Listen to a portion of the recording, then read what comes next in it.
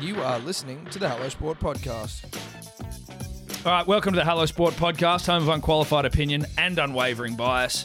Back again, Eddie, for an interview podcast this time. Long time. It's been a little while between drinks, between interviews, but we're kicking it off again, and this is one that the listeners have been following and waiting with bated breath to see if this was going to come to fruition, and I'm very pleased to say that it has, and we welcome Stephen O'Keefe. Sock, how you going? The king of the Narborough. Mate, it's good, yeah. It's good to be here. The last time I saw you guys, it was at the Comedy Store. Well, I think we did run into each other at the Manly, That's right. at the Manly Legends yeah, night. Fuck yeah, that's right. It Let's was there actually. pull your mic in a bit closer as well. Just Sorry, yeah. So make sure it's all gold. It's all gold that's coming out of my mouth. Yeah, that's right. Yeah, it was the Manly, and then you guys opened the batting for the the Great Cricketer Boys. Cricketer. Yeah, that's right. Yeah. That's right. Which was a great night all round, I thought. It was. You guys were heavily vaping before you had to go out and open the bat at the back, Mate. And you were fucking funny. Well, thank you for saying that. Yes, we were heavily vaping. I know that I was pretty nervous, so sucking as much nicotine into the belly or into the lungs as possible was the way I got through it. Well, it was. It was a lot of rapture. I mean, I didn't fucking hear anything because I was out the back smoking on doigies as well, waiting for my turn to bat at number 4. But the place was thumping, and I do remember Sammy sort of coming out going, he's going to have to retire both of you because that wasn't your point. I think the whole idea was you guys would take the shine off the ball for us to come out and look funny. Yeah. But the place was either half pissed or you're either funny. We'll accept the second half. Yeah, well, we'll take that. First job at it. Good effort, yeah. But so just to sort of contextualise for some of the listeners who maybe don't know what happened, but so we were at we were opening for the Great Cricketer, and then you don't even, Steve, necessarily remember this, but it was one of the funniest moments for us, and we talked about this on our podcast like the week after, and it was me and Eddie were like, we were all getting on. It was like, shit, Steve's a good bloke. Steve's a great bloke. We should try get him on the podcast. And so then Eddie's like, well, yeah, I'll ask him. And I'm like, yeah, sweet. So we're standing out the back, and then Eddie's we're all chatting, and Eddie's just sort of turned and looked at you and gone, mate, it'd be great to get you on the podcast sometime. And you've just kind of gone, yeah, nah, mate, I've said all I need to say. I'm at last. I think I'm done. And I was like, okay, sweet. Like, you were nice about it, but you was also like, nah. And so, nah, bro. You can't knock a bloke for just being honest and just go, nah, you know what? No, that's so cool. I just had to sort of stand there carrying on as per, sort of wanting to fucking grab Tom and drag him to that fire escape and go, mate. It was hilarious. It was so funny to watch. Obviously, it was like, well, okay, that was fine. That's not going to happen. But fuck, I'm here. Well, fuck. Well, mate, that worked. But that's the thing, mate. That's the thing, is that we may have got the double Narborough, but you just got to be persistent. So if the punters and dribblers out there daring to dream, okay, you just got to keep having a crack. Yeah, 50 no's and 1 yes, it still means yes. That's exactly right. Exactly. Use that wherever you like. Have you certified that? So yes, thank you for coming in after the double Narborough, mate. We really appreciate it. Right. We want to just talk a little cricket before we can get into a bit of your story. We've won the Ashes. Retained. Sorry, yeah. Thank you, Eddie. And when we're recording this, we've just had day 1 of the final test. What's been your reaction to what you've seen so far in terms of Smith just being completely elite and taking the piss? Yeah, let's start with Smudge. What? Yeah, we'll start with Smudge, which is good. You know what has really frustrated me over the last month or whatever it's been is how grubby the media in behind it's gotten. Ashes series, this has been one of the best Ashes series to watch since 2005. I would agree with that. And it's all about what someone said off the ball, what some bloke said at bloody deep fine leg, and when I mean deep fine leg, I mean 2005, Steve Harmison, fucking 14 years ago, you're still a cheat when you lost. And to me, it frustrates me because it takes the gloss of all these battles within battles. Someone like Steve Smith, who we're watching now, is it would be the equivalent of going out and watching Bradman. When he gets less than 100, it's a failure. The expectation of a country behind him, and that's never happened before in my time ever. Maybe a player goes back to back and does well, but we've got that. Then we've got Jofra Archer, who pins him full blow in the throat. Guy misses a game and then, you know, he comes back that battle. But instead, we're talking about this shit that happened 18 months ago, which the guys have repented, you know, spent 12 months locked up in their bloody houses, and that's all we seem to just crap on about. Yeah. Oh, disrespectful Aussies, bowled first last night. No, they fucking did. It was a tactical ploy. I'd be doing the same. Get them back out there and face the same thunder from Cummins, who just seems to fucking have a radar on, you know, Joe Root's off stump. There's the battles, you know. That's what I want to hear about. Yeah. Instead, it's Steve Smith. Oh, geez, he's been disrespectful when he lets the ball go. He's taking the piss out of the Poms bike. Right. It's like, fucking, mate, he's just expressing himself. He's been locked in a room for fucking 18 months. Let the bloke live a bit. Let him do what he fucking wants. Yeah, that's the thing, is it's easy. It's easy for the media to go there when, you know, like, what else have they got? It's lazy. It's lazy. And it's easy. Like that Harmison shit. I mean, fair income, mate. He was embroiled in a tampering scandal himself, like shining the ball with a mitt and all that shit. You also bowled it to fifth slip to open an Ashes, mate. I don't know where the Queensland. Look, we've all fucking done it. Like that's the thing, and the hypocrisy of that pisses me off. You know, probably the most. But, you know, with someone like Harmy, who, like, he was a great competitor. 2005, what a fucking series. You know, the glove off Casper and all that.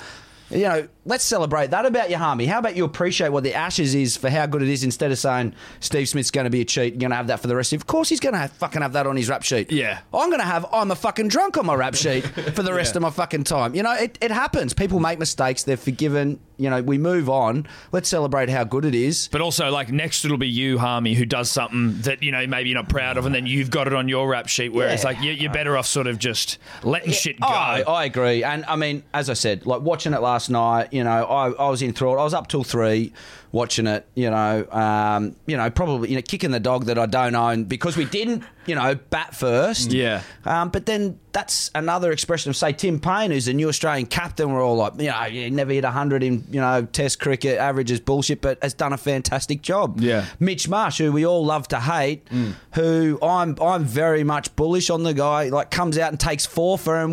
We're backing him and we're behind him, and I love seeing him do well. That's the shit that I love, you know, and it's been good to watch for many reasons, and you know, I'll be up again tonight sipping on my frothy coffee.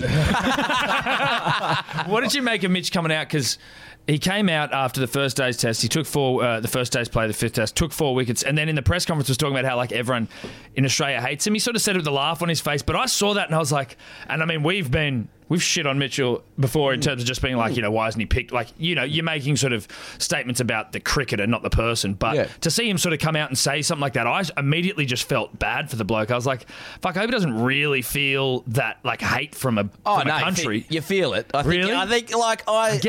think it's hard to ignore. But the thing about Mitch Marsh is he's a extremely talented cricketer, and he's the guy that you want around every team. He is the guy that just everyone loves. He's your first picked in a team 11.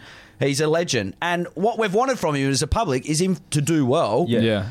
And then last night, that was like you couldn't turn away from the screen. Like setting up Bairstow with 12 outies and then the big innie. It's like, fuck, finally you're doing what we wanted you to do. Yeah, exactly. Now go and get 100 and we'll all be like, fuck, you're the best cricketer of all time. I think as well as what everyone says he can do, right? So, like, as a fucking cricketing novice, Tom and I, you hear all this shit about the Marsh boys, about how talented they are, how good they are around the group. And then for one, you know, variety of reasons, they don't really show up sometimes. Like, that's our memory of it, or the public's memory, is that they don't show up in the big moments. So for him to turn around last night and take that 4 for when we were 1 for 80-odd at lunch was massive. Absolutely. And you could see it as an expression. Like, when he took a wicket, I've never seen him being that animated. Yeah. And I love it. Like, I love seeing that guy do well, because he is he is a superstar, and he works so bloody hard on his game. And, you know, he to his own admission, he's like, you know, I probably have underclubbed at Test level, but I keep turning up and I want to do well for Australia, and that's what we all love about him. I think he endeared himself to a lot of people saying that. Absolutely. Yeah, You know what I mean? I agree. People like Aussies like blokes that have a go, right? Like, even if you're not setting the world alight, if you're having a crack, then you can appreciate it. And I think people forget about that a lot of the time. So when he pointed it out, I was like, you know what? you're having a crack. Mate. Absolutely. You're having a crack. Yeah. And he's like, in that conference or that bloody couple of sentences alone has sort of flipped me. I'll be honest. I put my hand up. I'm fickle. Yeah. Like, I'm the punter. None for 100, and he goes, back-to-back Golden Ducks. Yeah, fuck him. That's it. But that's it. I'm backing him, yeah. And his brother, like, if you wanted to have a beer and sit down with two blokes, two of the nicer blokes, it'd be him and his brother in that team. And, you know, as I said, that's the thing that I love. Like, that should be the spectacle for mine. But, you know, I scroll through my phone. It's about just the shit off the ball. Yeah. It's like starting to turn into a show of like the fucking Kardashians. Like, you know, it's about his personality versus he said this, who played 20 years ago, you know? It's crap. That's pissing me off. But, you know, I've enjoyed it. We should be 3-0, really. Yeah. Oh, it should be 3-0. Can you give me a sense just quickly of what, like, you say is a great bloke around the team? Like, what is that? Can you give us a sense of what that is? Is he just a great bloke or is there something else? There's just... I don't know. It's just someone when you're around, you know how like cricket you go away for a month, right? And you're in a bloody change room all day and all that. He's the sort of bloke that you just want to be around all the time. Now, there's people that piss you off, like I'm sure I've pissed a lot of people off when I've sat in change rooms. People have their sort of things about him that frustrate you. But Mitch Marsh is that guy that's always got something positive to say, never shit cans anyone else in the team. I remember when I got back to playing for Bangladesh years ago and, you know, I'd been in trouble on the piss and probably shouldn't have played, whatever. And he was one of the first people to message me, say, mate, great to see you back playing for Australia. And it's that sort of shit you're just like, mate, we love you. He just seems like a ripper bloke. He does. And he hangs out with, it doesn't matter whether it's a masseuse or the media person, he'll go and have dinner with everyone and get around. It's not because he thinks that will get him somewhere. It's because that's genuinely who he is. He sees cricket as a great way to express himself, have a bit of fun, and then, you know, he's just a fucking good bloke. And we all know what good blokes look like. Well, He's the same bloke. If he'd played 100 tests or one test, I think he'd still be the same bloke. And what's you talk about sort of team dynamics and, you know, obviously everyone can piss someone off or, you know, there are people you just don't gel with. What's that like in a team environment when you are away for so long? Like you've got, you know, you got sort of like your rugby league teams or those ones where it's like, you know, they're going away to New Zealand or something for a week, but you guys do go on like sort of on quite long tours. Absolutely. How do you manage that where, you know, just from, you know, the interactions we've had with you, you don't seem like a wanker by any terms, but do you have those in the side? Not yet. Stop that up. But, you know, so how do you experience things where players maybe change? So you've come up with them and then maybe they start to sort of, you know, they start to get some success and they act like arseholes? I think guys do. They evolve with the game and it's hard not to. Like, you know, it's hard not to when you've done well and you get so much scrutiny or you're doing poorly not to let it wear. It's the guys who just sort of are able to keep that sort of even keel throughout. They have a good day, bad day. They're still sort of that same bloke that would sit down, have a feed with you or tap you on the back when you've done well and they haven't done well. And they try to moderate it a lot now because they have like partner periods. So they take your family over. You know, that Cricket Australia will pay for family members or your mother, whoever you want to come over and spend time with you. Lots changed, I reckon, 15 years ago where they just would have said... We're just all blokes, right? No Sheilas. Yeah, no missus. No one can come in. It's about the boys. We're getting this done. We're all together. That's our mentality. Yeah. Whereas now it's about... If there's a 10-day gap, go away for 4 days. Like, you know, if you can bring your missus over for a month, we'll cater for them. So they try and keep it, you know, as less about the cricket off the field as possible, while still keeping the standards. And it, you know, I think it's showing. Tip of the cap to Justin Langer and Cracker for the squads they're picked and the success they're having, you know, because of it. But, you know, guys do change, I guess, to answer your question. Was that the question, was it? Well, sort of, you know, just sort of. Well, it's, because it's, I mean, how long would the boys have been over there for now? They had the World Cup, then they're into the Ashes. 3 months? Fucking hard. Yeah. That's a big day. Yeah. That's a long day in the dirt. I wanted to round back to something you said before, like Steve Smith. Like, honestly, if he doesn't make a ton now, he's failed, right? That is... some pressure. That is the most astounding thing, isn't it? Like, ton or failure? Yeah. Like, and that's... you've known him for ages, right? Yeah. Was there any signs of this sort of like Don 2.0 in him going up? I mean, I would never... I guess I would have anticipated this because I always thought he was a superstar. But there's times I remember as 2014 we played a Shield final against WA. Pretty nervous for most of us because we haven't played on the big stage. and that's the best you'll do domestically. And he went out and he was on 25. He came back overnight and he was saying on the car on the way home, he's like, I just can't see a way that these guys are going to get me out. Oh, really? He was on 20 and he's like, I'm looking at their attack. They just can't get me out. And I'm like, never in my mind, like, I don't know what's going on up here, but never in my fucking mind have I ever said, I'm not getting out. It'd be the reverse. How am I getting out? Let's make it look as cool as possible. Or blow up, kick the stumps. It's the umpire's decision. But he went out and made 150, and it's just like, I don't know, it's like the genius mind that people have where they just see the game differently, you know? Yeah. It's like fucking Neo from The Matrix. We see, you know, reality. He sees a bunch of ones and zeros and, like, he's stopping fucking bullets, you know? Like, he knows it before it comes out what's happening. Well, that's the thing the other day, like, you know, how he always goes across his off stump. Yeah. With Joffre Archer bowled to him, and he just stayed in the same spot and just plays that super late card. I'm like, yeah. He knows what's going to happen before it happens. It's crazy. It's ridiculous. And so just in his sort of when he's saying, I just don't know how to get they're going to get me out, it doesn't sound like he's being arrogant in any way. It's literally just sort of him sort of analysing it in a sort of semi-autistic way where you kind of like, you know, I just don't think it's going to happen. That's right. He's computing all of the data. You play music to him and he'd be like, you play it back and then play it better to you. It's like, I know what you're doing and how good it could possibly be, and I'm still good for it. Yeah, you know? right. And yeah, he's done it his own way and I love it. And, you know, as I said, not anyone in the Australian public will have experienced the anticipation of watching, like, I can't wait till they get knocked over until Steve Smith walks. I hope he walks out to open, you know, because I'm like, I can't get enough of it. Well, I that was want to my watch him against a new ball. That's swinging. Let's see how he goes against a swinging ball. They played a left armour. I mean, how does he play that when he walks across his stumps like a bloody duck and, you know, bats around here? Like, it's going to be, it's just entertaining. And that's what, you know, as I said, the story should be. Not that he lets the ball go and nods and taps the ball away from Bairstow, you know, in the act of competition, because that's all part of it. But the bigger picture is he's, you know, a freak. Can you give us a sense of his transition then from a leggy to the best cricketer since the best batsman since the Don? Do you know what I mean? Yeah, he just bowled leggies for shits and gigs. He just did it because, like, you know, I should be bowling. I mean, like, give me, what am I doing while these guys are batting? I should bowl.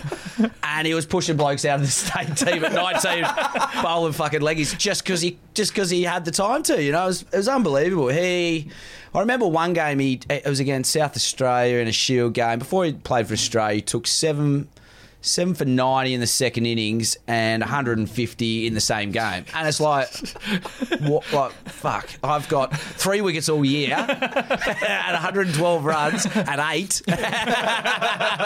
And he's like at the SCG putting them on the members, sort of coming out with going, oh, this guy bowls like a perfect slog sweep, you know, sort of pace. And I'm like, mate, he bowls 140 Ks. That's what you do to spinners. He's doing to the fast bowler, putting him on the members. And I'm like, wow. And then, you know, we went away, I remember, in 2010, and he got picked as a leggy against Pakistan at Lords. And, you know, he's picked as a spinner and batted 8. And I remember one of the coaches coming up and saying, like, can you have a word? You know, Smudge is good. I'm like, yeah. Can you have a word to him? He's spending all his bloody time batting, and, you know, he's probably going to play the next test as a bowler. And he just didn't give a shit. Like, he knew in his brain that he was batting and he was going to be a great batter. And he took 3 for 50. Next test made 80 and went from 8 to 6 to, you know, like... Worked his way up. Yeah. 4 megastar. Different level. What did you make of, and again, it's... You know, it's a little bit sort of leading into the negativity of the media coverage, but him taking the piss out of Jack Leach, which is just a bit of like banter, right? Oh, yeah. That's just a bit of a laugh, right? But we were sort of saying, didn't know what you see of Steve is sort of, again, just like this savant batsman, kind of softly spoken, not really, you know, out there, but that was kind of a funny piss take. Yeah. It was a side of him that we didn't really see. Is he a funny guy? Absolutely. And that's, again, that's the thing. That's another point that pisses me off. You watch that, and you're like, these guys spent 5 days in the dirt. They spent 3 months leading up for it. He spent 12 months off the field, and then he lets his hair down after, you know, probably one of the greatest displays since 2001, you know, since we've drawn or won back the Ashes in England, puts a pair of glasses on, and you've earned that right. That's your privilege to go and eat with your mates, have a bit of fun. Yeah. And then you've got this Goose Coverdale or whatever, they're like this is his moment to shine because he's going to take the piss out of a few blokes having the beers. Who cares who he's having a laugh at? That's their time. Yeah, you spend all day out there in the field. That time in the sheds is yours, you know. And if it is a bit of banter, which Trevor Bayliss has come out and said like they're not even talking about it, then why? Like it shouldn't even be a point of discussion. That was Chris Rogers. Yeah, that's right. I was like, who has come up? Yeah, because someone get Bucky a message because we're taking the piss. Yeah. Well, Chris was on the Great Cricketer, and he was like, yeah, no, it was nice. I was flattered to be thought of. Yeah, exactly. Yeah, Chris, who used to play for us, had to wear his glasses. Yeah. Oh, what's happened recently? Yeah, Leachy's bowled a no ball and take the piss out of us hitting that one. Oh, we'll just mock Chris Rogers. That seems appropriate. Oh, shit. Very good. Where did he get his nickname, Smudge? I think it was an English thing. I think anyone with the last name Smith, I think Cameron White called him Smudge because I think that's what they call people with the last name Smith in the over in Pomland. Yeah, There you go.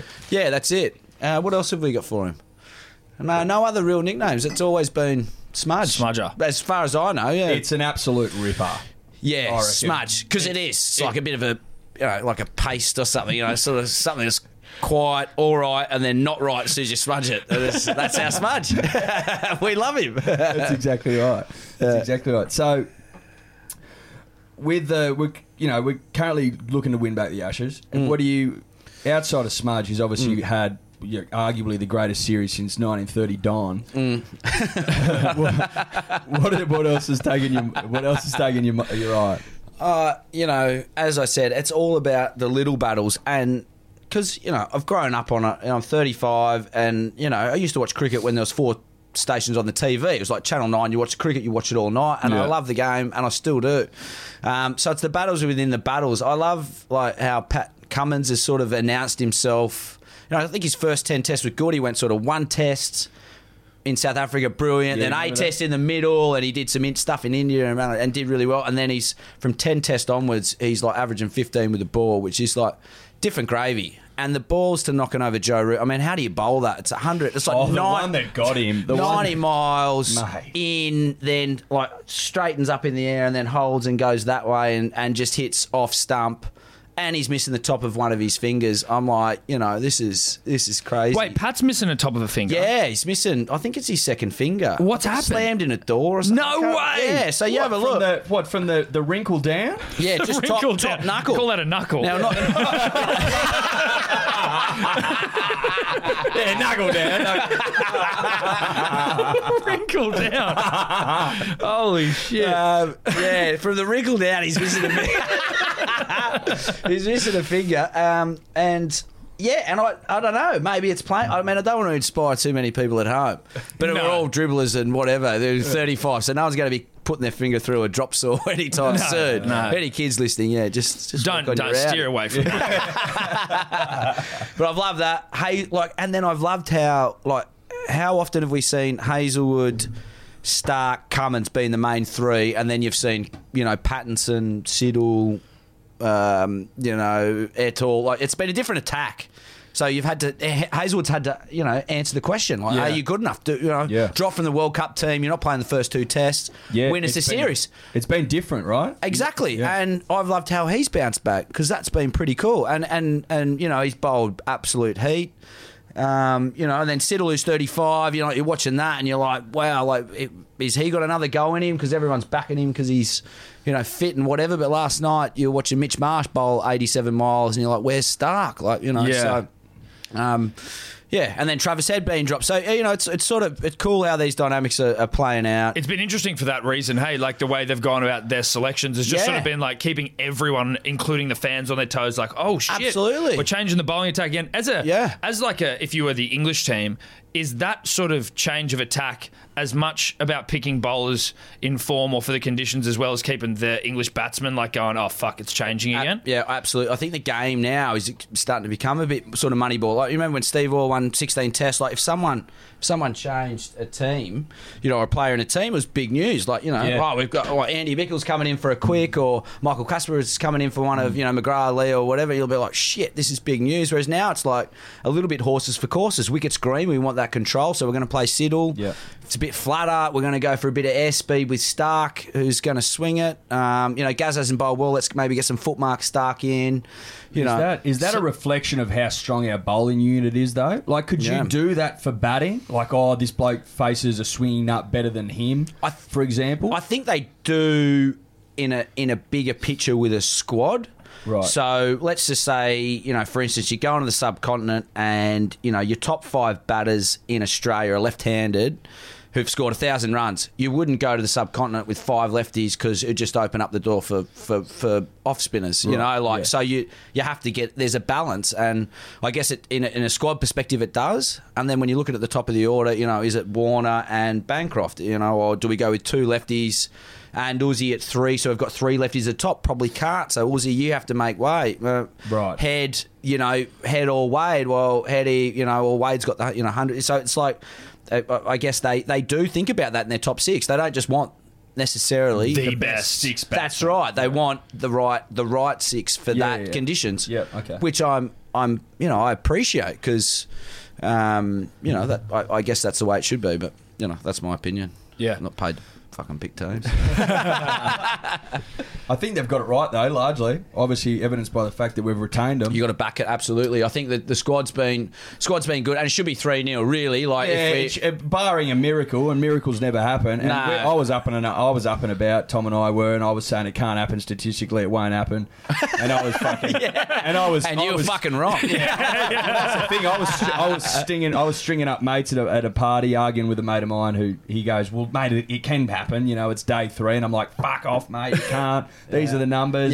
This sort of shit side can't chase all that shit." Anyway, I went to bed. I was proven wrong, right? I woke up and they let them in. Yeah, Jack Leach won a test match, apparently. That's one of those moments though where literally when you wake up, you're like, wait, you got to like scratch your eyes. Yeah, and then when you looked into it more, and that was 70 runs stand for the last wicket. You're like, oh, bruh. Yeah. That was 70. And you watch the first, because I actually hadn't watched it, and you watch the first couple of overs and he's trying to reverse sweep line. He's just like getting a bit of glove in front, and you're like, this is just happening.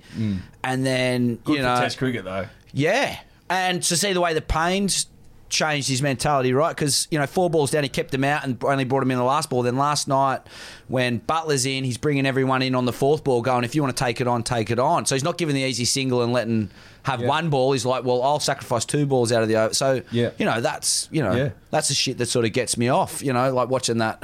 Watching how it's changed from series to series. You have you liked Payne? You know what? Series? Since he's essentially filled in for Smart. You know what? I get everyone's perspective on how he's like, he's the Stephen Bradbury, falling into the, that role. And,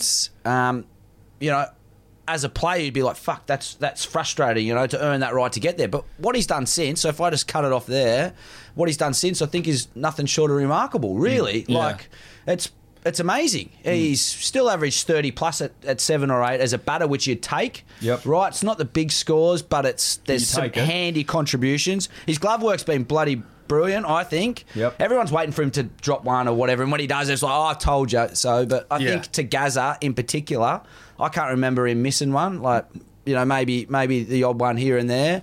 And then with his captaincy decisions, barring the Stokes thing, has always been very good. Like, he's a leader. He's 34. He's great. He's comfortable in his own skin. He's got alpha in him. Yeah, that's exactly right. He does. And and I think the guys around the group respect him. And you know what? I'm pretty proud of the way that he's. I don't know him that well. He's my age, but I'm pretty proud of the way that he's done. Would have I picked him 2 years ago? He probably wouldn't have fucking picked himself. But the way that he's handled himself and done well has been good.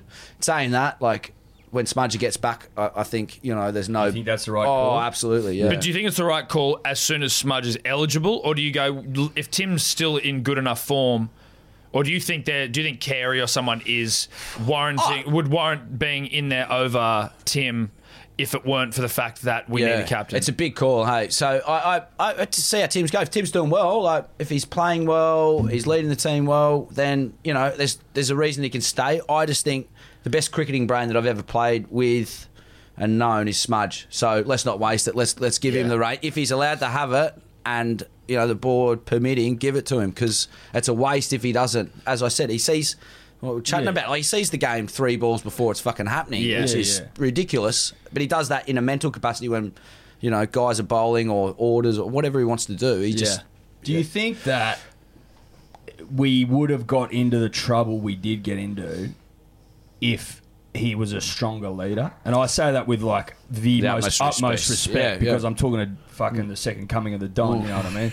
It's Smudge I'm talking about. So I'm not meaning to like take the piss. Yeah. I'm just saying that like from where I'm sitting, and I don't know him from a bar of soap, is that he doesn't seem or come across as like a strong leader of men, right? Like like an Alan Border, like a Ricky Ponting.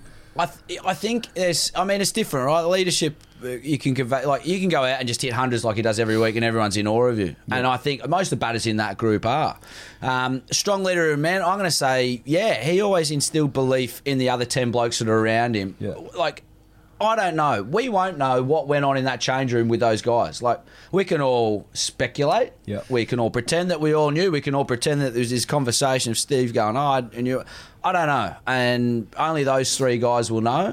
But one thing I do know, which reeks of leadership, is the way that they handled it at the end by just going, fuck it, right, I'm just going to wear this, take this for the team. And there's 3 of them. So those guys put their hand up, took it for the team, got on with it. Well, that's leadership. Yeah. That's right. And that's I think in that regard, I think he's an outstanding leader who's grown into his boots. The way he's handled the last 12 months, he come out and played at Manly, like smacked them around the park, then came out, signed autographs for 2 hours. Yeah. Took our 3rd grade and 5th grade team out for dinner. And did he really? Yeah, yeah. And then just answer quick, like he's class. And I'd say that about everyone in that team. You know, I think they're all good leaders. Smith's just the best. Yeah, fair enough. I like that. Yeah, love that. I like it. And you know what? That's what I needed to hear. Yeah. That's what I needed to hear. Yeah. Because it's a good way of looking at it in terms of... It's a great way of looking at it. Taking the fall is leadership, is more leadership than you could ask for someone in terms of what the fallout was. And I think in my opinion, all 3 of them have done that. Like, off Dan Warner, I've got nothing but respect for all of them. In the way that they've handled it, be on my own there.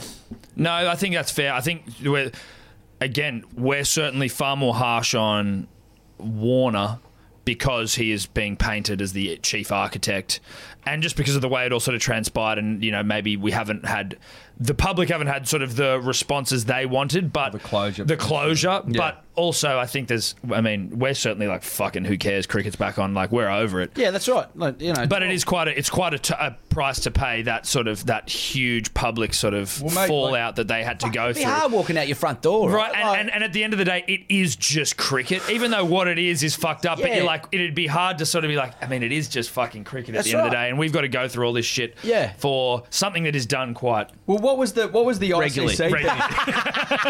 ICC ban? It was a test. They used to call me angle grinder sock. Well, there you go. Mate, take us back to your younger days. When did you know you wanted to spin the ball? Fuck, I've known for a long time that I've wanted to spin it. I haven't lost that fucking dream. I think the appropriate question is, when did you realise you couldn't, but you can still get it done? Yeah, and that was probably mid-20s. Yeah. Next.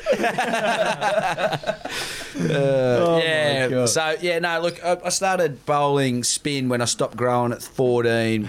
I used to open the bowl and bowl medium pace, and fuck it, like it was good fun. But then everyone got a bit bigger, and then I went, right, I'm just gonna basically do the same thing but around the wicket, not spin them, fucking angle them in, and that's been it for 10 years or 15 years. Yeah. So what was it like?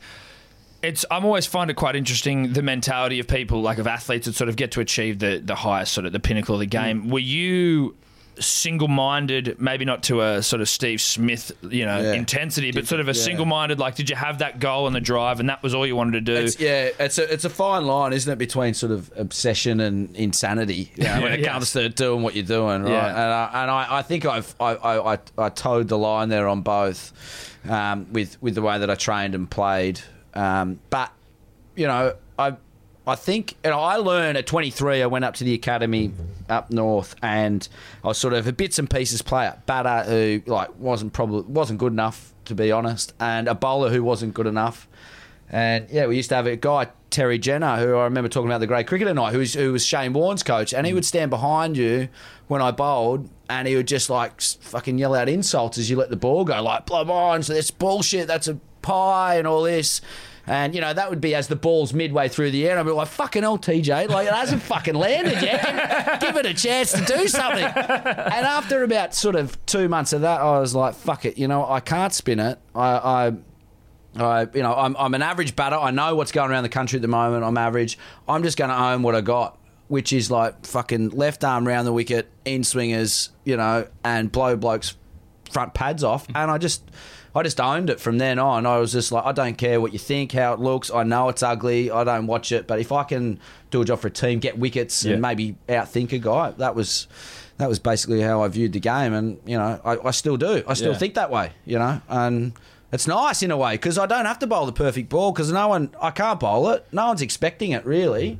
People shit can me when I get picked, you know, and that's fine. I sort of embrace it, whereas it's a bit of a feather in the cap. I'm like, all right, well. Did that take some time to get to that point? In terms of like getting to the point where you go, fuck what mid-20s, yeah. Right. So like 5 years, I'm trying to grow taller. I'm trying to bowl over the top like Gazzy. And I remember when Gaz first turned up to the academy, who was just really green, you know, working as a greensman, funnily enough, and bowling offies, and he's just bowled this perfect ball out of his hand without even thinking about it. And you're like, fuck, he's already got more than what I've got. You know, I've been stressing over this shit for years, and he's just got it. Yeah. And then, you know, it wasn't until you sort of get a bit more comfortable in your skin, mid-20s, where I was just like, well, I can't. There's nothing. I've tried everything here. Yeah. You know. What's the relationship like then with Gaz in that moment, like where you're both in this academy?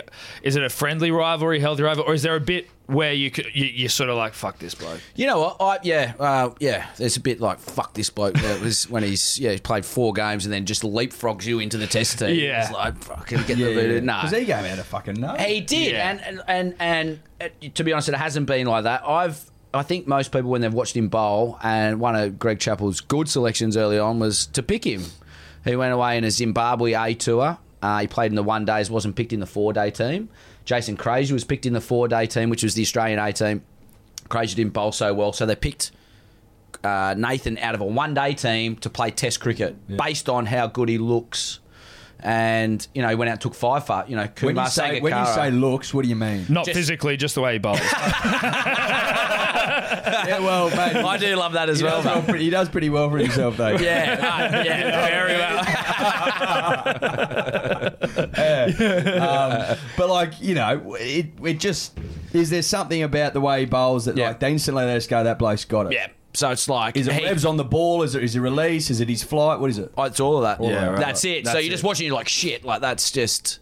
How did you do that? And then he just like had the shape, you know, come up the back of the ball, right over the top, would hit the seam, had basically everything that I fucking don't. Now that I think about it. Spin, bounce, pace and drop. And it was just like, you know, you just knew he was good. He went away on that Aussie A tour against South Africa A and Zimbabwe A in Zimbabwe, and he just blitzed it, owned it. He'd played maybe 2 T20s, 3 or 4 4-day games, and everyone just knew, right, he's got the potential. And then I think he was really well managed at that stage when he played for Australia through Michael Clark, who sort of bowled him at the right times, bowled him at the tail, built up the confidence in him. Yeah. And now he's got 360 wickets. Yep. Fuck, he's going to get 700. Like, well, he's 3rd all time, and he will be 2nd all time, really. Yeah, he's there. He's there. He's going to get there. And I love the bloke. He's always the first person to message me when I do well, backs me when I play with him. Oh, absolute legend. And I couldn't be happy for him. And I know I'm not as good as him. And he is the number one. And he's the number one by a fucking long way in the country. So, yeah, I'm happy for him. Just on Gaz, he obviously sings the song. Is like, and it was handed out by Hussey. Is that like a big deal in the Test side? Well, I wouldn't know because I'm fucking never there. Well, mate, but it is. You know what? You've played 9. Yeah, 9. Yeah, well, so there you go. Yeah, you know, there's not many blokes that played Test cricket. No, it is, and he's had that for what, maybe 4 or 5 years now. When he was given it, it just seemed like a thing where at that stage in his career, it was like, oh, really? Like, yeah, sure, is that the right think thing? you give it to someone who's like kind of set and forget they're going to be here for a long haul. It didn't seem like he was. He used to be known as the guy that couldn't close out. Punters and dribblers, as always, we are brought to you by the primo betting platform of this great nation of ours, and that's Ned's. Big fans of Neds. We love Neds. They have been huge supporters of us, huge supporters of everything we do over here, and we love them. Now, Eddie, if you're a punter or a dribbler and you want to engage with the community on Neds, how you doing it? It's very, very simple. Either you can follow Tom and I, it's even Tobler if you're a loser. You can follow our profiles in the Neds profile section, but I think a greater use of your time is to join the About Even group under groups. Now, the code to get in is dribbler. If it's not dribbler, it's dribblers. Forgive me. There you can follow all our tips, me, Sebos, Gurus, Burmos, sometimes Tobler, but again, who cares about him? It's a great community environment where we tip winners, we tip losers, mostly losers, but sometimes winners. That's it. Shout out to Neds. Now, what's gambling really costing you? For free and confidential support, visit gamblinghelponline.org.au. Punters and dribblers, you voted with your mouths, and Good Day has been popular with you all so far. Thank you very much to everyone who has got around it, sampled it, tried it. But there's plenty more to go around, and we believe in this thing, the daily multivitamin, and we think you all should have a go. There's more gullets to be pounded. Correct. You know what I mean? Like if I'm looking at the gullets of this nation, not enough gullets full of Good Day. That's right. For mine. Well, listen, we see gullets that need to be filled, and we are in the business of filling gullets. I'll say this, Ed, we've been on it for a while now, and it helps with mental clarity. It helps with energy throughout the day. It helps with liver cleanliness and function. Which I know there's a shitload of you that need that. There's a shitload of you out there. For a fact you need a good scrub of the internals. Correct. I know that for we know sure. it. Now, if you already got your own multivitamin that you're taking, don't bother changing. We're not asking you to change. But if you want. You can, but you don't have to. But if you do nothing for your health, then you got to start somewhere. Now, if it's a run for you, that's great. But your nutritional health is something that we all fucking ignore. Good Day is an opportunity for you to make smart decisions. The least you can do is a little Good Day. Use the code Dribblers for 20% off. Punters and Dribblers, 20% off. It's our gift from us to you. BeGoodHealth.com.au. Test matches. You remember that? That's right. Yeah, I remember. Remember he didn't bowl out South Africa on that day 5 Adelaide test. When Siddle was broke bowling, himself. He bowled like 700 overs. That's Siddle. right. Yeah. And they're hard things to come back from. You know, like it's hard for spinners to come back from that. But he's taken that and earned it. And now I think with spinners, like now he's got 360. Like you don't understand how much gold is in that. Every time he walks out the bat, he just bowler, he just flexes. You know, you just know. There's a confidence that just is comes. Yeah, and when he goes down for 100, he's just relaxed and having a chat to the crowd because he's like, I know my time will come when I need to win a game. Yeah, I've done it. Like I've done enough for you. For like I can sort of. Yeah, look at my credentials, mate. Yeah, look at never my resume. Doesn't get injured or he hasn't missed a test, has he? No. Except for he's an athlete. He's got an athlete. He's an athlete. He is. He's Let's be gorgeous. honest with ourselves. He's an absolute Adonis. Peak performance. He's very good. You were saying just before when you were talking about how like the way Clark used him and bowling him at the right times. What's it like if you feel like you're being bowled at the wrong time, or like how do you sort of handle that situation? Captain will ruin you as a spinner. Can absolutely ruin your career. And I've been fortunate when I started. I had Simon Kadich, who was a genius. Look after me, good coach Matthew Mott, who started my Shield career off. And if I didn't have that, I had no self belief. If you didn't have that, you were cooked. So yeah, it's almost everything. Right. And I'm pretty certain Gaz would say the same, that Michael Clark really sort of looked after him, you know, nurtured him into that position, gave him that belief, you know, before he turned the corner, he had 50, then 100 wickets, and then he bowled well, you didn't need to be looked after. Then with 8 down, you know, you get the ball. You're 1 for 70, 3 for 70. Oh, it doesn't look so bad, you know? Yeah. Seemed like a really sharp cricketing mind, Michael Clark. Absolute. On the field, like, you know, sort of equivalent to Smudge, I think, in a way that they would see a game and lay it all, you know, sort of see it all pan out in front of them. I just felt like, you know, I didn't play a lot under, you know, Clark or Smith, but I just felt like the times when I was Smith, I just felt like I had a bit of a warm hug around me, you know, with the guys like best in the world and believed I was good enough. Right. And that just took away any doubt that I had. You know, if I'm playing a game and I'm no good, he would just sort of be like, you know, come on, chum, you know, bowl around here, we'll just set this and we'll be fine, don't worry, you know, we'll sort it out. And that would relax you and, you know. Clark, not so much? I think there's a little bit more, you know, I'm just doing my job here. So Smudge is a bit more personal. You know, it sort of look me in the eye. You know, give me a bit of a, giving me that interpersonal skills, warm fuzz, tingle, yeah. Whereas I think with Clark, it's like, right, I've picked you. You should know you're good enough, and I'll help you out as much as I can. But you sort of is that more old school mentality? Yeah, absolutely. Yeah, I think because he's sort of maybe the bridge between the sort of the previous era. Yeah, as I said, it's hard for me to say. Like, fuck, I'm sitting here chatting like I've played 100 games. I've only played a handful under each, which is not. It's not even. It's more than us. It's not. That's it. Yeah, exactly. I think I think Michael, from what I've heard, was very good with his play, particularly his bowling group. You know, very good, same as Smudger is. I think like old school is in real old school. I think spinners was sort of, treated as a bit of a leper. You're sort of like brought on, you with a step and fetch it. If the quicks couldn't get it done, then we brought a spinner on, like, fuck it, right, the ball's... I think they talk about in Shield cricket now 70 to 80 overs is like the graveyard shift, basically, where the quicks just sort of get a bit of a relax until the 80th over and the quicks come out with a new ball. The spinner gets those overs. Just don't get hit for too many and loses the fucking game. But here's the ball. Here's your job. Jesus. And you sort of get wheeled in and, with the Jack Leach type, the Sunnies, the geeky guys, the guys a bit left of centre that are sort of a bit awkward. And well, Jack certainly plays that role well. Yeah, he's so good. And the cult hero status that comes with him. I love it. Yeah. Spinners get the cult hero status. Yeah, they do. Also get that. Yeah, like spinners certainly. Gaza, like we love Gaza. Warney. I mean, obviously Warney was, but like Warney was Warney. But spinners are always like the team that Warney's Warney, but like spinners is the one that like everyone wants to believe in the spinner doing well, and like when a spinner goes well, everyone's like, fuck yes, you know what I mean? Yeah. Like everyone's really willing to There's sort a lot of mystique around the spinner. You know what I mean? Yeah, because no one understands him. No one understands him. But everyone has tried to spin the ball in the backyard, like even on turf when it's not obviously it's not going to do anything. It doesn't matter. Yeah, it's I'm going to be the spinner, and so everyone's got certainly in this country, everyone's got a love affair with the spinner. I reckon. I agree. Yes. It is. It's a lot of it is smoke and mirrors. You bowl one ball and it spins big and whatever, and then the next ball you bowl the same and it doesn't spin. And people are like, oh, how'd you do that? Like, Snake charmer. What was in that? And it is. You're waving up What's here. What's this black magic down here? Yeah, it's all this bullshit, really, that we use to justify our existence on a cricket field with people who are 6'5" and actually have real skill, like bowling 150 Ks and batting, because anyone can bowl spin, right? The barrier to entry is certainly a little bit easier. You can fucking come in and do that, but like if I got you to bowl, Cummins. He's 6, I don't know, 6'2" or something. 6'2". He's a strapping. I get lost in his eyes. I know, right? The Maldives. He does well for himself as well, if you know what I mean. Yeah, fantastic. He's very settled man. Yeah, lovely missus. Yes. How'd you find out you were going to play for Australia? First time I got told to play for Australia.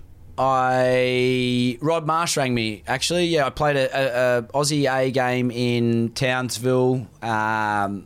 Phil Hughes played, actually. Matt Wade played, and we're going to Dubai. And, yeah, Rod Marsh said, mate, you've been picked in the squad. Did you see it coming?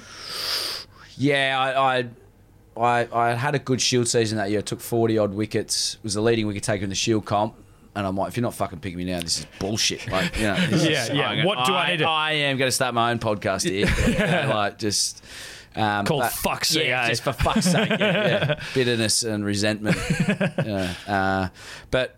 It was, Rod Marsh called me, went away, went to Dubai, and I got picked in the first test and then dropped for the second. Right, well, Who gave you your cap? Dean Jones. So when I was a kid, my first ever cricket bat was a Dean Jones bat, had his signature and name on it. It was just a Kookaburra Supreme. And I was like, "Fuck, he's my hero," because that was the name on the bat. That's pretty cool. It was, and then like 20, like I was like sort of really emotional. As you should be, right? Yeah, that's right. And just it was cool. It was like 45 degrees, so I was sweating / crying, but no one could sort of know there's a difference. Well, that's nice. Yeah. Yeah. Then we lost the toss and we had to bowl, and then we were in the dirt for about 3 days. And I think it took me 45 wickets to get it, 45 overs to get my first wicket. So I was like, got one. yeah, I did. Yeah, some bloke I don't know. It might have been, yeah. Well, my first T20 wicket, those blokes, it was Salman Butt who spent time in prison for match fixing. So we're not exactly sure of the legitimacy of those ones. I don't know. Hey, they're on the record. What's it like? And not to sort of sound sort of cheesy or overindulgent, but to actually for two people that'll never achieve the dreams that they had when they were young boys. But what's that sort of like? It must be a huge sense of. It must be like a fucking satisfying moment. I think it's more so after the fact. I don't think in the moment you're not like, fuck, this is like, I've done it. You're a bit like, now let's not fuck this up. The culmination of my life's work. Yeah, I'm not like just high-fiving everyone on there because we've lost a toss with bowling day one in Dubai, and I'm like, I've got a job to do here, this is almost impossible. I've got Yunus Khan, Misbah al-Haq, all these guys who have averaged 50 in Test cricket for 100 tests, and I'm spitting out these non-spinning left-arm junk that these guys have seen for, like, in the streets in Pakistan, let alone at Test level. Like, they've got this covered. But then when you sit back and you have a think about it, you're like, I owe everything to cricket. I'm like, that was unreal. Played for Australia. Never would have ever thought I'd get to that level and play. Mitch Johnson was in the team. Phil Hughes was there. Chris Rogers, Brad Haddon. And I was like, I sort of felt like I no right out here. Like I was at bat pad for the first over, and I'm like, what the fuck is going on here? Stadium was empty, so it's almost like you're just walking out with your mates. But I was like, felt like I had no right being out there, to be brutally honest. And then, as I said, 150 overs in, I didn't want to fucking be out there. So, yeah, it's cool. And then, it sort of plays out. I get to play another 8 times, and, just extremely fortunate for that. It's more than what I could have got out of me. A lot of people, and when I have a couple of scoops and, get the soup mouth on, I'm like, fuck, I should have played 50 tests. Jesus, Gaz will bowl a cut shot. I'm like, told you, shit, told you, can't bowl. But then I'm like, I really feel like I've wrung the towel dry and what I got and been able to play. So I'm. Do you ever play a test at home? Ever. Played 2 in Sydney. Yep. Against the West Indies. And that's a home test for you. You are a Sydney boy, right? That's fucking unbelievable. No. Honestly, as I said, SCG is the best ground in the bloody world. You blokes walked out at the Manly Oval so we can relate with the past players, and you were like fucking high-fiving. You could see me, I could see you, and it was all of those, and you were like these. Yeah. That's how I felt when I was playing Test cricket. Like, honestly, I just felt like fucking hell. Like, how good is this to be out here amongst people, some of the greats? And I was just, and that's literally how I felt every time I've played the game. I remember hearing the great Sachin Tendulkar say that the SCG was his favourite ground away from India because they always wheeled out the best food. Can you confirm or deny? No, it's absolute deny. It's not the best. It's not the best. The MCG definitely has the best food, and South Australia at Adelaide Oval, you get plum chicken, which is just chicken snitties in a bit of plum sauce. Oh, beautiful. Okay. Yeah, but they've fucked it up these days because you're meant to be an athlete, so it's all like, here's Talk me through the lunchtime, right? So you come off, you'd say you're in the field, you've bowled a couple of overs, you come off for lunch. What is that? Right, if you've got 3 for, like as a bowler, I'm hoeing out on that shit, and I'm all about it. I'm walking through the members, sort of, I just got a mate up at the bar, I'll be back in a second. Beers, boys, get the beers. So you're having a crack. If you're none for 30 and, you're getting pasted, then you just hide in your cubbyhole, maybe pull out a protein bar out of your kit bag and touch on that. Try not to make eye contact with the coach. Yeah. So it's somewhere in between that. If you're sort of mediocre and haven't bowled, you go and load up. But I'm still the same as I've been since I was 12. I go to a family Christmas, and if I eat too much, I want to have a fucking kip. So I don't eat. Yeah, and I get too nervous, so I don't eat. But the food's bang on. Like, it's good food. Yeah. It's far too good for us because we don't eat too much of it. But you talk about sort of the. Maybe the feeling being like, fuck, I don't belong, like when you were sort of your first test, what am I doing out here? What's it like when you're out there, you picked as a bowler, but you're out there, you got to go and bat?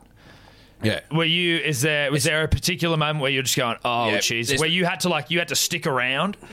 Or face some bloody 150. Yeah, mate. We just need you to hang around here and let the man at the other end. You're gonna get bounced, mate. We need you. There's not too many sports, right, where there's a big you might see in AFL, say Buddy Franklin up against the midfielder, but it very rarely happens that you get so much of a mismatch, or But in cricket, like your number 10 wouldn't bat 11 in your 5th grade team, right? But he's out there against Jofra Archer, who's just hit Steve Smith, the world's best batters, clear in the throat, like fucking hell. And then you've got to walk out next, like Gary Lyon, who, as I said, probably is not batting, in your top 6 in a Shire's Park team. It's like, this is not right. This is not fucking fair. That's a good point. Yeah, all of sport doesn't marry up like that, and sometimes it feels like that. You're like, I fucking can't spell spin, let alone try and pick which way Yasir Shah's going to bowl it out there, like in, away, Ashwin and all that. So it is a bit daunting. So they try and break it down for the tail enders. Your job, might be to face 30 balls, so it's really basic shit. Whereas Steve Smith's sort of seen, numbers and algorithms. We're just sort of seeing like survive, like put a pad and a bat in your elbow and your body. And so that's what they'll say. 30 balls. It might be to build a partnership. Get to so we have 2 partnerships of 100 plus, one of 75, 2 of 50. They'll break it down. That's what we need. Well, you tick them off at the end of a game. You're not going to get them all the time. Of course. Like in England, but if you tick off all of them, generally, when you look at the end of the game, you're like, oh, right, we've won a game of cricket. Right. Okay. So in India, when I was there, it was like face 30 balls. So it's like I'm the spud going out to bat with someone generally probably is good. If I can face 30 balls, that means there's a pair. If they've faced half of those, we've faced 60. That means we've probably put on 25. So you're contributing, right? Right. Even though you might have only got 3, which was most of the time. You look at it more as like partnership. The partnership. Yeah. Okay. So and that's how you'd sort of try and break it down. And then so if I'm batting with Starkey, who strikes at 90%, he just needs someone to hang around with him. So my job is not. May not necessarily be that. It's just hang around. Or if, you got a first innings lead, deteriorate the pitch. You have to try and get some small wins, Can you remember, the best shot you've ever played? Where you just go, whether it's in Test cricket or where you just go, oh, mate, the most memorable shot. Absolutely fucking creamed that I got off the mark in my debut Shield game was a pull shot for 6. Like my first. You pulled for 6. Yeah, I pulled for 6. Yeah, and off the chin. Yeah, it's like and I was picked as a spinner. I'm like, fuck, I could be Steve Smith here. Nah. But yeah, Jamie Cox, who was at Gully, I remember him walking past. He was like, nice shot. So that's probably my most memorable. Got out for 10 though. That's going to do a quick piss, boy. Yeah, sweet. Good.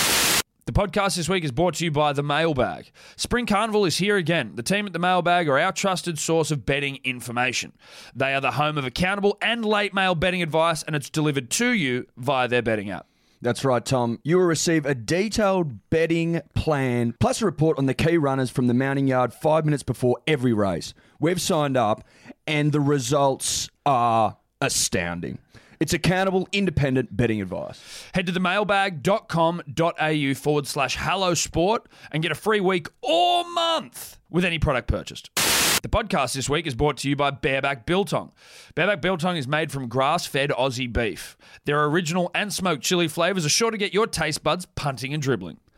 Bareback's very first creation, the original collection, provides the right amount of taste to keep you wanting more. The perfect salt blend, coupled with Bareback's secret ingredients, allows it to be a huge favourite. Cold smoked for 6 hours using the unique Bareback method, their smoked chili is the perfect blend of their spiced and smoked collection. The simple oaky flavour, heightened by the addition of their secret spices, provides a truly rare and delicious flavour. Now, special offer for the punters and dribblers who listen to Hello Sport. You go to www.barebackbiltong.com.au and put in the promo code Hello Sport. That's one word, capital H and a capital S, and you'll get a discount on your biltong. And that biltong, Eddie, is delivered across the country. So Tommy was telling me before you've taken 12 for. Yeah. Where was that? Was that in Pack? Why have we not started interview with that fucking question. 'Cause I got a good hour and a half on that. We cut it out and put it at the top. Yeah, that's it. They'll run you through them if you like. Yeah.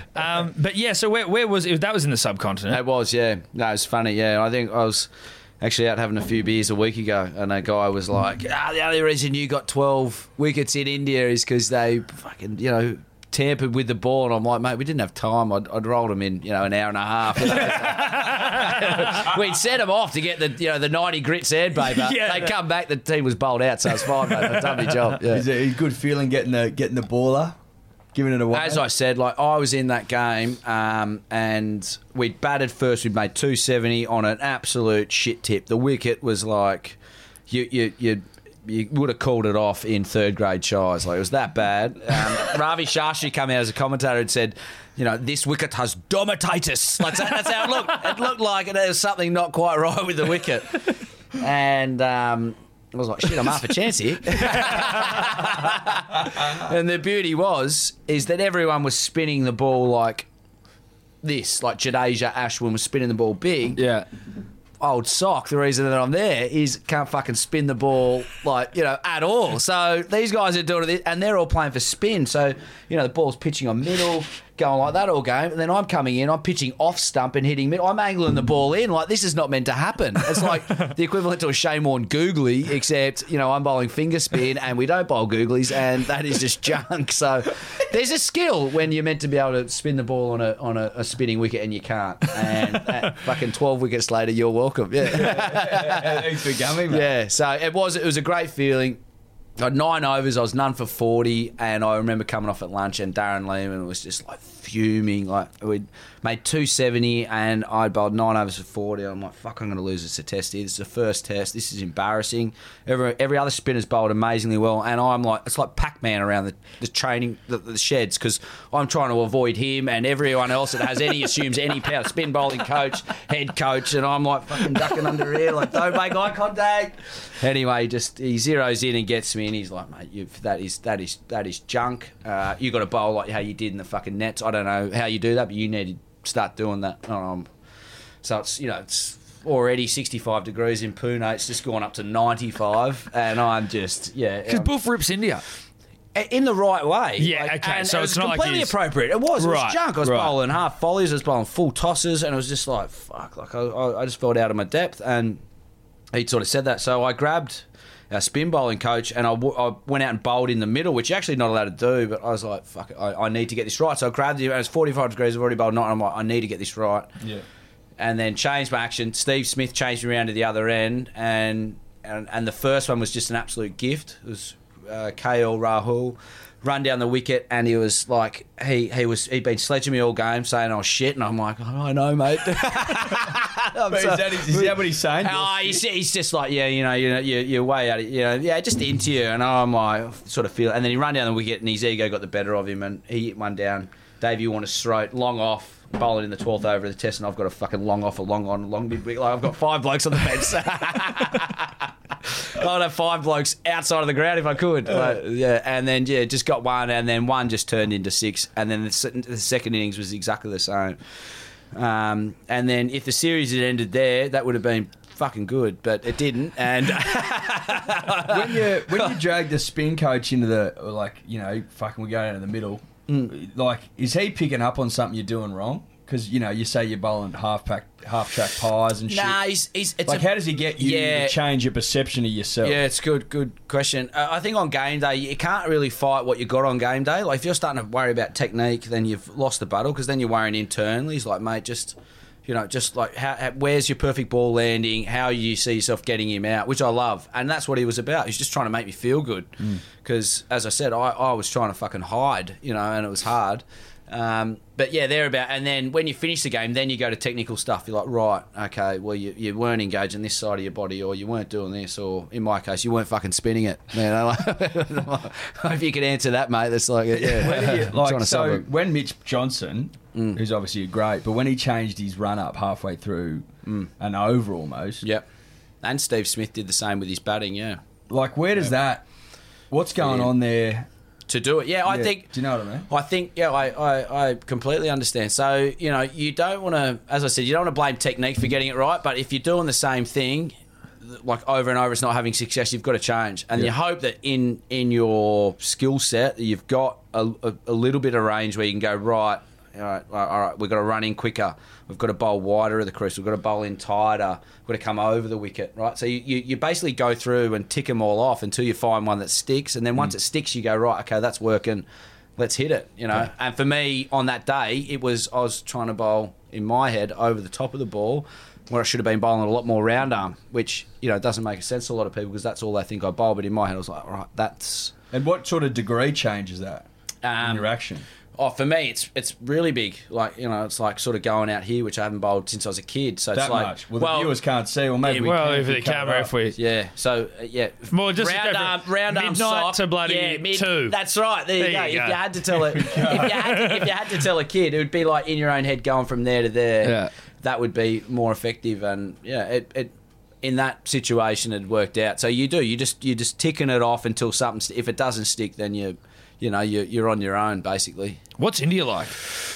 I actually really love it. For 6 weeks that I'm there, I love it. Like, if you'd been there in the 70s when the guys had to go, it would have been hard work. Why is that? Why? Well, just because there was no food control. Like, actually, people have written books like, you know, cockroaches would be dancing on their food. Oh, shit. You know, they'd be waking up in the middle of the night. Like, it's just horrible. You know, access to fundamentals that we get here or take for granted, they never got. Right. Whereas here, like, we're in 7-star hotels, which you could get lost in. If you find a hair in your bed in a hotel, you're like, fuck this place, dude. This is bullshit. Get me out of here. Yeah. What is this? Test over, tour over. What, it's seven times. Yeah.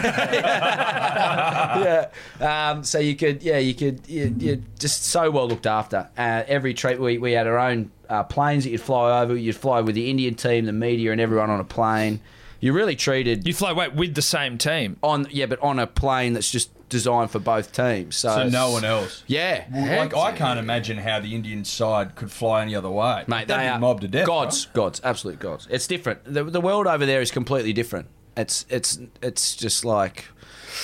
There's nothing that really compares here. It'd be almost like if you were married at first sight times 1,000,000 in Australia, like walking down the street. That's probably the equivalent I'll give you to an Indian, to Virat Kohli. I don't know. How do I conceptualise this for you? No, that's pretty close, dude. I think that's right. Is the only Aussie that gets it is Binger? Does Binger get it? Binger's, like in India. Yeah. In India. All the cricketers over there get it. So even the Australian cricketers, you guys are also...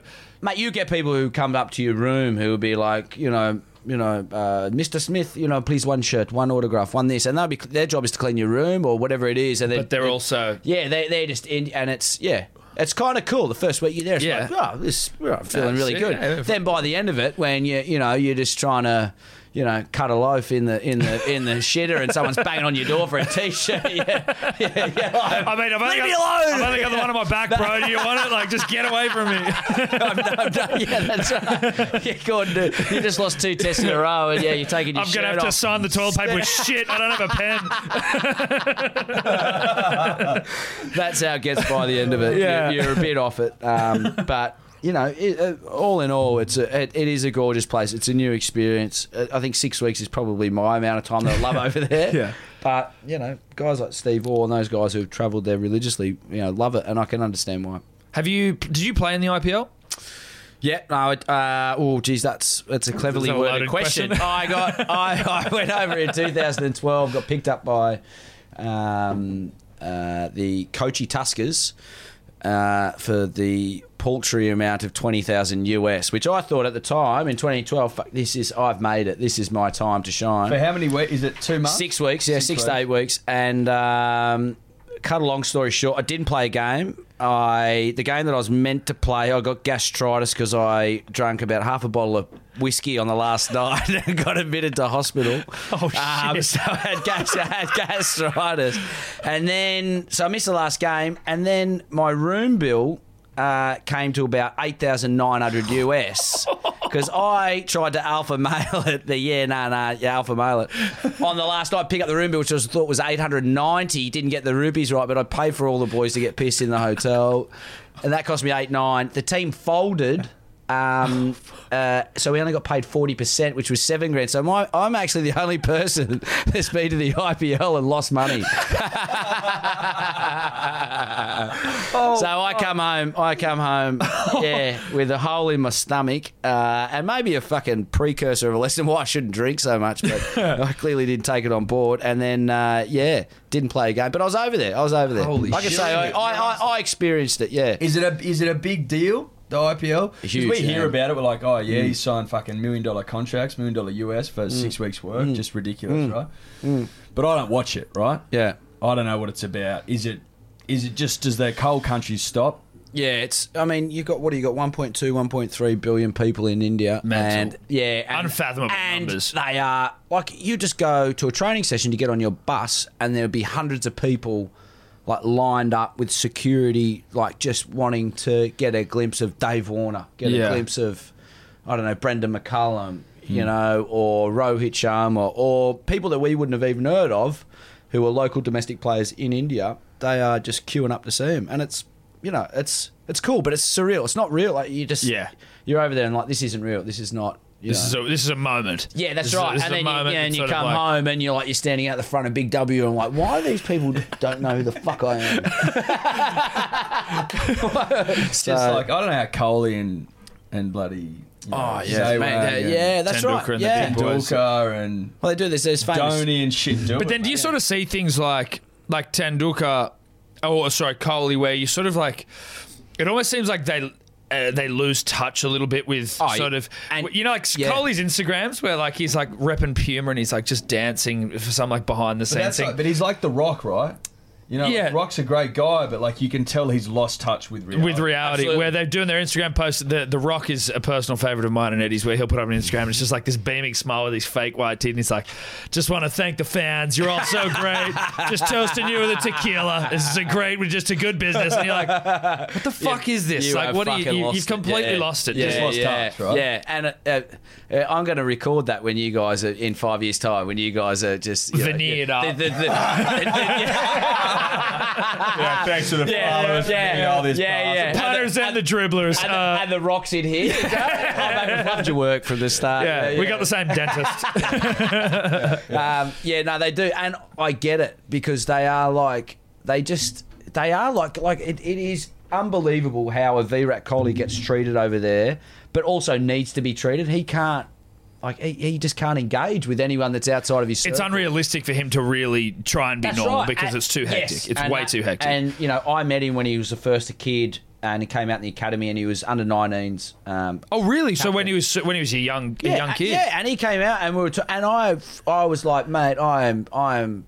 You know, he was a gun then, and Did you know about him then? Yeah, and I was like reasonably good mates with him. Like I'd pick him up in the airport in our white minivan. Like when the team came in and he had to travel interstate, I'd go and pick him up. And They'd come here. He'd come out here to train. A lot of the players would come out here to the academy. They'd take the top 6 kids from under 19 level, and then you'd go up to Brisbane at the academy, and you'd play, and you'd also play a tournament which was called the Emerging Players Tournament. You'd play New Zealand, South Africa, India, and these guys had like proper teams. You know, you'd have the Suresh Rainas, the Rohit Sharmas, the Virat Kohlis, the fast bowlers, the Bhuvanesh Kumars. These guys who played international cricket now, who are absolutely bossing it, and Virat was one of them. And that's where Davey Warner and Virat met each other. And that, like, I remember Davey Warner knocking him over in a game, bowling leggies, and they were just abusing each other off the field. And it was like, that's fucking cool. they've always been. Oh, yeah, but Davey's always been that guy, and that's what I love about him. Yeah. But, you know, Virat, I remember driving him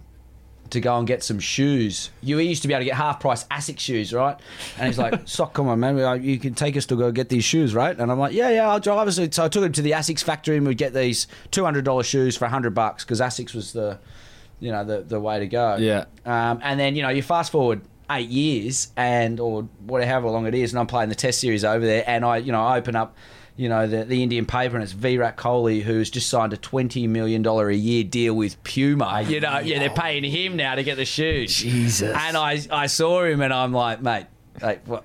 I used to any chance of some shoes, and you know, he was like, I'll see what I can do, Steve. You got no. Oh, yeah, You got Narborough. He was good, yeah. By Virat Kohli. I was like, that's pretty cool, yeah. And Narborough from Virat Kohli's Yeah, pretty sick. yeah, In its own Well, way. well, did he get you the shoes? Nah.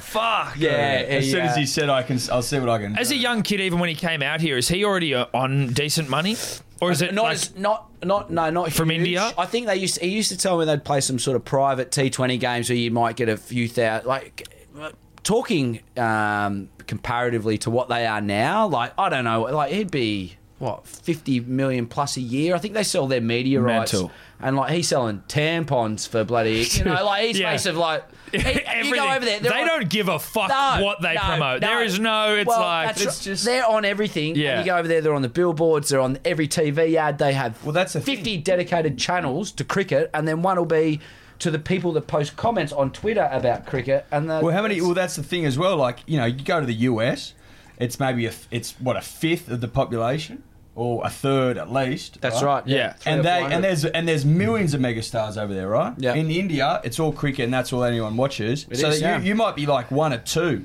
or Yep. three. Kohli, Tendulkar, Dhoni. Yep. And that's all the megastars. So Yeah. like on a country of 1.1 billion or whatever it is, you're Yeah. like one of three legit blokes. It's you ridiculous. must be getting paid astronomical. Well, yeah, but just you know, ridiculous. We are in what the cost? east. We're in the eastern suburbs of Sydney, and how fucking good's that? That's it, right? That's it. Well, That's you it. know, You're having a nice, beautiful sip of a frothy bloody cappuccino. Coffee. Yeah. I'm pretty happy. No, you're dead right. Yeah. You're dead right.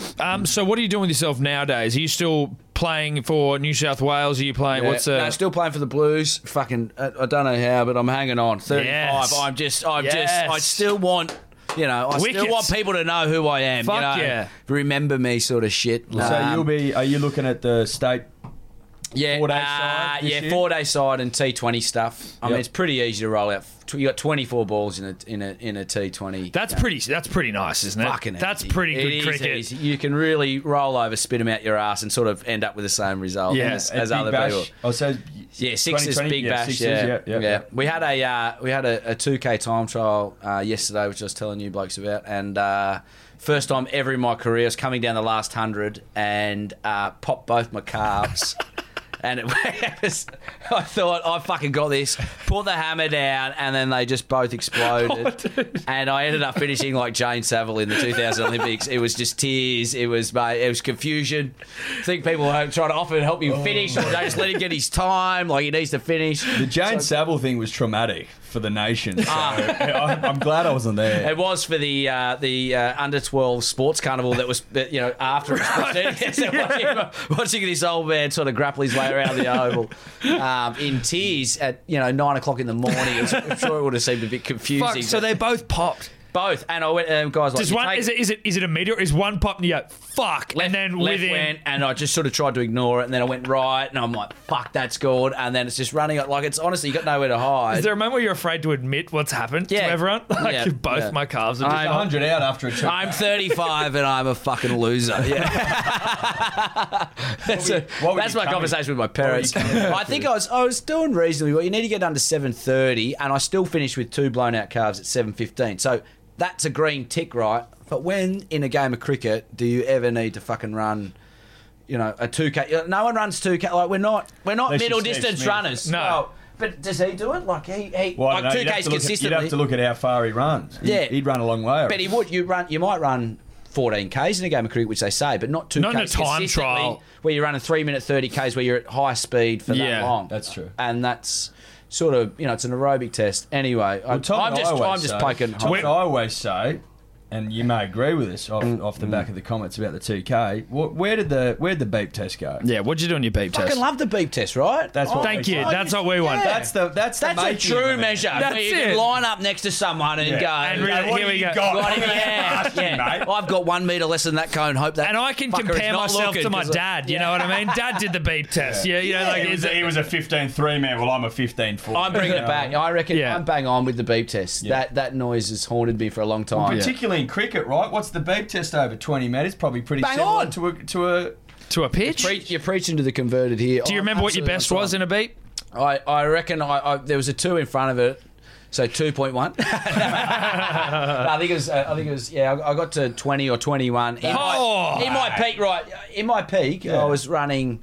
Couldn't bowl a hoop down a hill, but I could fucking run. And that's pretty fun. And now I can't. Now I can't run. Yeah. That's elite beep, though. That's elite beep. It was. That's good stuff. On our board beep. That's the top. Number one. You're the top on our board of beep. I'd love to do it. Why can't we do that? That'd be a good podcast. Let's line up the beep. Well, I'd do a beep test with you. I maxed out at 12 at my most fit I've ever been, and that was 18. 12. 15. Doesn't it start at 12? Or no, it starts at 8. You start walking after you've got to start running after 8. Yeah. So I think I did 11 in primary school, but.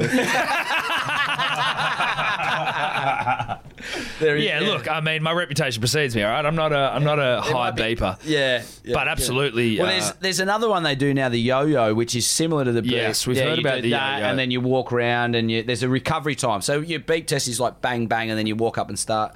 The yo-yo is like you've got to hit a cone, come back, and then you recover, walk 10 metres, start, go again. Okay. But does it involve a portable stereo where that you've got the music? You need a CD on. I need a CD. Level 7. Could you imagine selling that CD? It's literally just like 25, 30 minutes of a beep. I want to interview a beep test sales. No, dude, we need to around the schools trying to flog the CD. No, bro, we need to record our own beep test CD. That's all we need to get. Just this is where sock got to. Yeah, level 21. This is the sock. Get a life. Oh fuck, that's funny. Yeah, mate. Well, look, thank you very much for coming on and having a yarn with us, man. Really appreciate it. And I mean, there's not a whole lot else to say. This has been the Narbra podcast. Where You know what? He's all those wrongs have been. They've been. Which wrongs are we talking about? Just with you personally? Oh no, pure, no. This is our internal monologue of like where we feel like good. So like we look at it. How do I get out of bed when sock won't even talk? Mate, you've been an absolute pleasure. Thank you very much. Cheers, man. I appreciate it. Cheers, boys. Could you two just not talk anymore? Punters and dribblers, just need to tell you about the number one rosé ever created. That is Big Day Rosé. Your boys here, obviously, Rosé Barons, amongst other things. Don't mind a rosé. Don't mind it. One that's light in colour, dry, and fuckable. It's very fuckable. It's up for it. You know what I mean? Oh, the rosé's up for it whenever you want it. Well, type thing. The beauty of being a rosé baron is I've always got rosé on hand, which is nice, and I've always got a bottle in the fridge, just getting cold as fuck. We've always got a bottle that's keen as giving me eyes. Yeah. And fuck me eyes. Yeah, real fuck me drink eyes. me eyes. A lingering stare. Yes. And had friends over the other night, and obviously I was like, I slipped a bottle out for everyone. Getting stares? I was getting stares. It was sort of like whistling at me from the fridge. Got out there, ripped the top off it, and we all enjoyed it. And I'm just like, Jesus, dude. Like, a rosé doesn't get better. Still rosé drinking season 2. In earnest. Oh, God, yeah. It's fucking hot as shit. 37, 38. They're talking 40 this week, mate. 40 degrees. Tell me that's not rosé drinking season? It is. If you haven't got any, get some. Get some now while the getting's good, because the getting won't be good for much longer. Hellosport.shop, Big Day Rosé. Get You're it. welcome. Get it down. You gob.